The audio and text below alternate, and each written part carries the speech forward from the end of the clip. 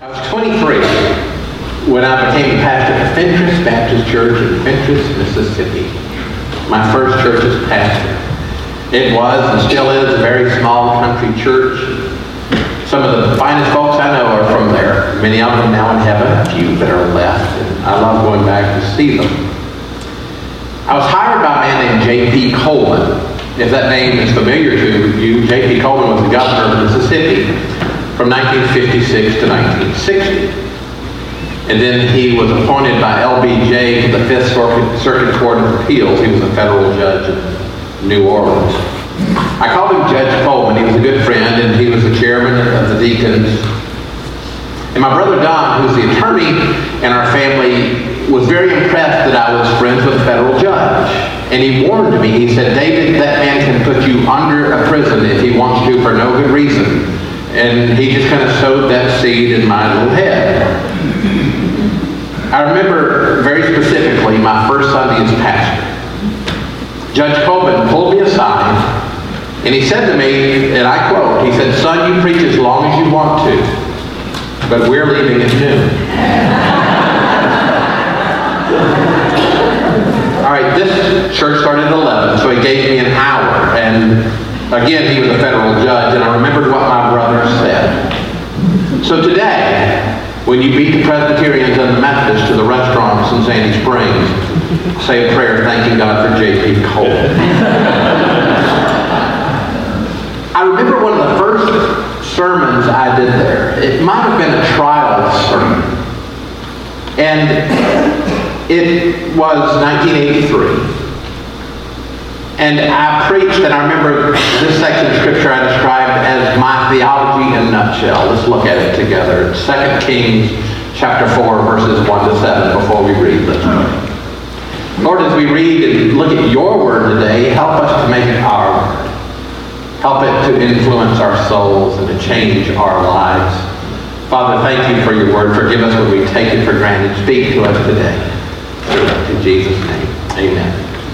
One of my favorite stories, 2 Kings 4, 1 to 7. One day, the widow of a member of the group of prophets came to Elijah and cried out, "My husband who served you is dead.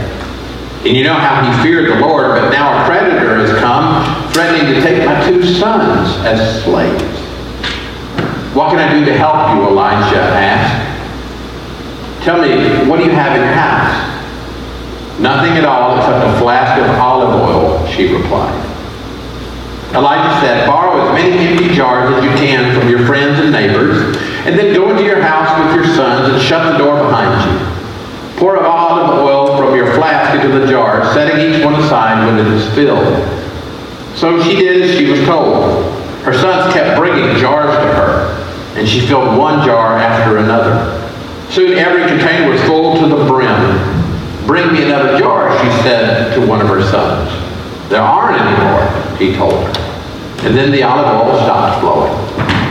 When she told the man of God what had happened, he said to her, "Now sell the olive oil and pay your debts, and you and your sons can live on what is left over." Isn't that a great story? But she was in trouble.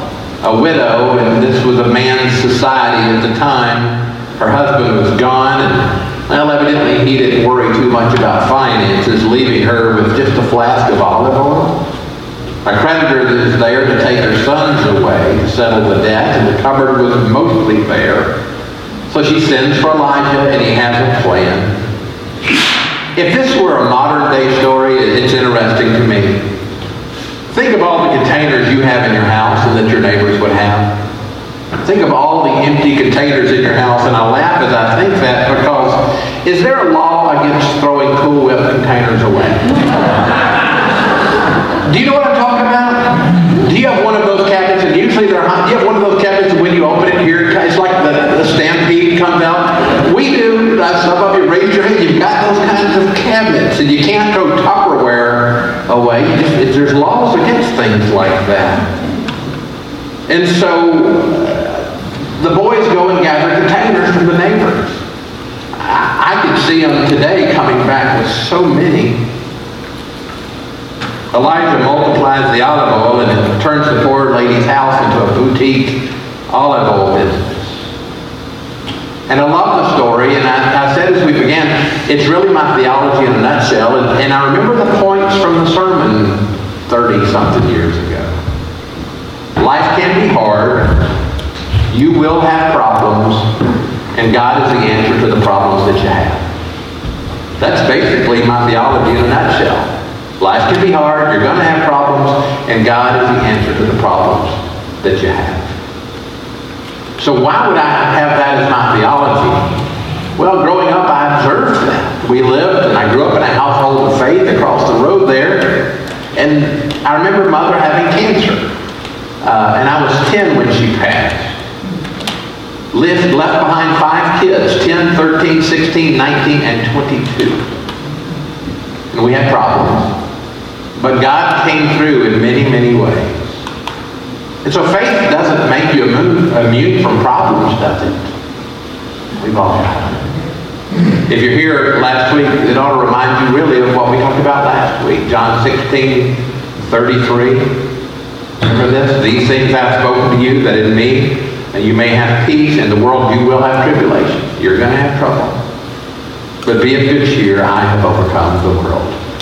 In a nutshell, that's exactly what happens in the story that we just looked at from 2 Kings chapter 4. Let me get to where I wanted to get today.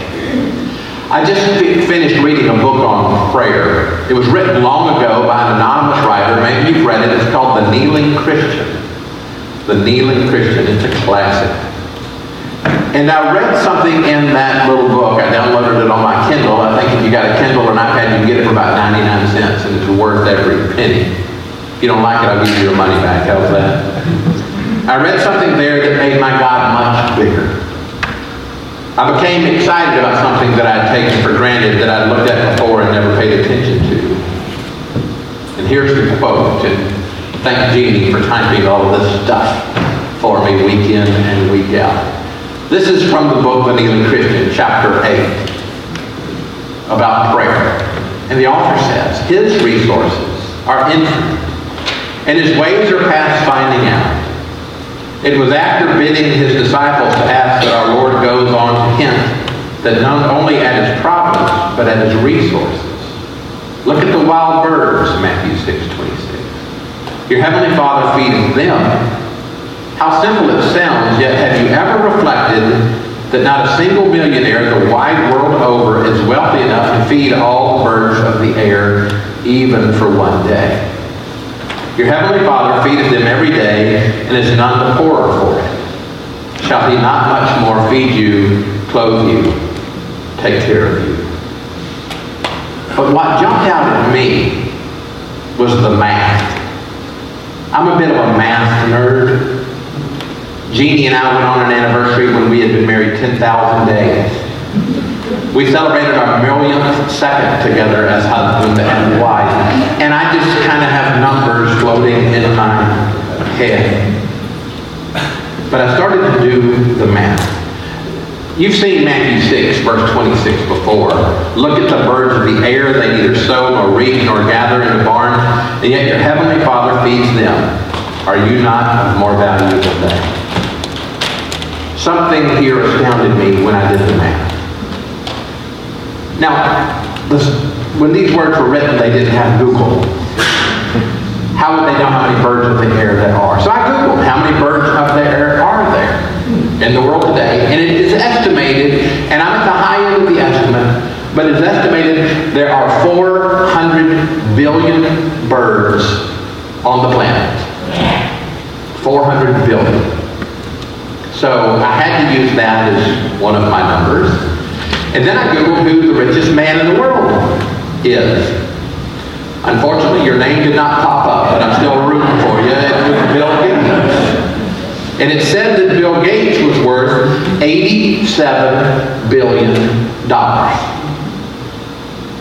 You know where I'm going with this, don't you? So I did the math. I divided 400 billion by 87 billion. If Bill Gates had to feed all of the birds in this world for one day, he would only be able to spend 4.6 cents per bird. I rounded it up. It would cost him 4.5977015 cents per bird to feed all the birds in the world for one day. Now bear with me. I'm sure the cost of labor and transportation and taxes and insurance would make the cost of feeding birds way more than a nickel, aren't you? Way more. Bill Gates couldn't do it. Not even close. Not even for one day. And this is what hit me. God does it every day. He did today. He did yesterday. He will tomorrow. For thousands of years, God has fed the birds of the air and is none the poorer for it. That blew my mind. It gave me a little hint at unlimited resources that I had not really paid attention to. And I like the numbers. I like the truth of Matthew 6. Let's look at it in context, Matthew 6. You know it from the Sermon on the Mount. But in this particular section, Jesus is talking to everyone there gathered in the sound of his voice, telling them not to worry. Beginning in verse 25, therefore I tell you, do not worry about your life, what you'll eat, what you will drink, or about your body, what you will wear. Is not life more than food, and the body more than clothing? Look at the birds of the air. They neither sow nor reap nor gather in the barns, but your heavenly Father feeds them. Are you not of more value than they? And can any of you, by worrying, add a single hour to your span of life? Why do you worry about clothing? Consider the lilies of the field, how they grow. They neither toil nor spin, and yet I tell you, even Solomon in all his glory was not clothed like one of these.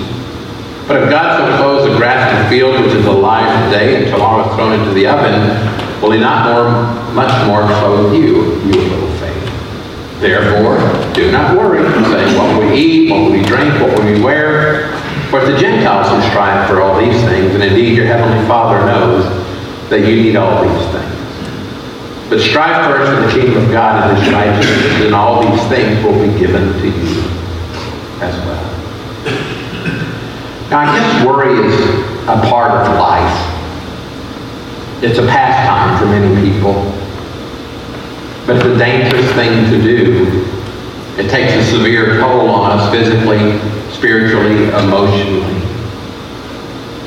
But for the Christian, it's just a sin. We're just told not to do it. Worrying is equivalent of saying, God, I know you mean well by what you say, but I'm just not sure you can pull it off.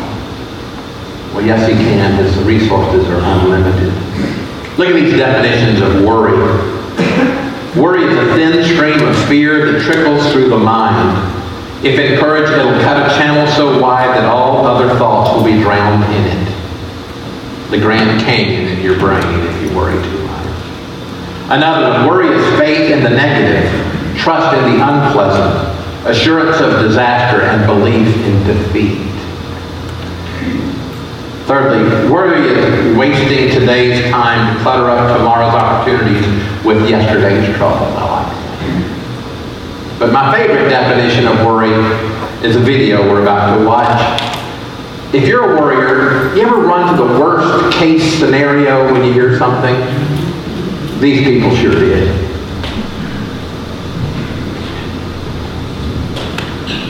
How was work? Nothing unusual. Email was down again. And Bill called me into his office again. What's wrong? Nothing really. He just thinks he can come down and hit him with these blue collar guys. You know, he's white collar. Or you've done something wrong again. And you're getting in trouble. And you'll be demoted, then you'll stop shaking. There goes my vacation. Maybe you get fired. And then you'll do that lazy thing and I'll have to go back to work. And there goes the house. We had plans for this house. We'll be living out of our car, out of the street, and eventually we'll be forced to move in with your mother. How was your day, Kim? Well, Dana's having a party Friday night and I thought I could go. But before you freak out, it's not going to be that big of a deal. You're a great kid, but there's no stopping the peer pressure. It just takes one sip and you're hooked. And then there's the smoke, and the piercing, and the tattoos, and the boys. Even good boys don't have good intentions. Never mind the bad boys. When you'll go straight for one of the bad boys, and they'll introduce you to all the bad things, and you'll get pregnant, drop out of school, and we'll never see you again. And we'll start a kid.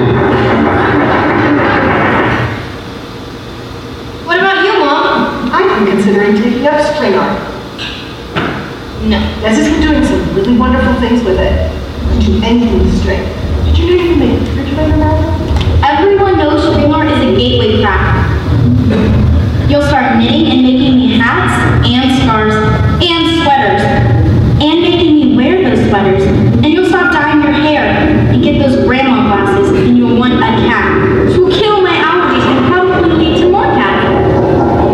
And you'll want to make things and bring it to my class and embarrass me in front of all of my friends.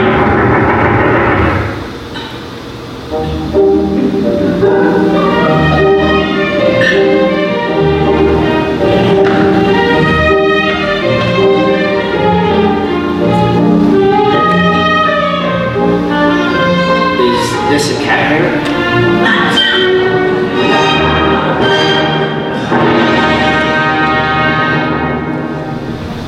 Can you relate to that one? Yes. Why do we do that? We jump to worst possible scenarios when God says, I take care of the birds, I'll take care of you. For the Christian, it's foolish. God tells us, when we're worried about food or clothing or shelter, that's my area. He doesn't want us preoccupied with things of the earth. He wants us to set our minds on things above.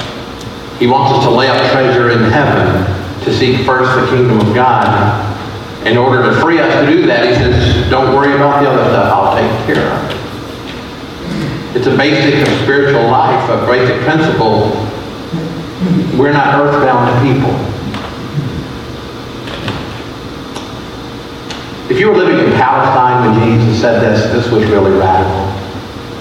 Because you might have been a little more concerned than we are with the Publix or a Kroger or a Trader Joe's everywhere, water at the house that turn on multiple faucets. But when the snows didn't come in Palestine in the mountains, then the streams didn't run, and in the summer the streams would dry up.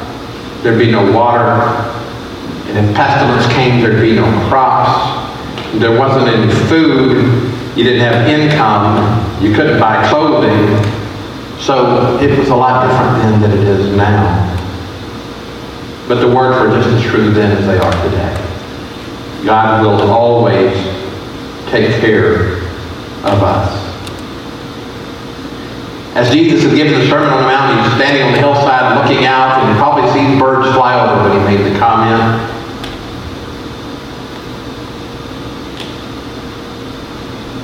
I did the math, and I got excited. And I hope you are too. What are you worried about? Please remember, your Heavenly Father has unlimited resources. I just wanted to remind you. Let's pray.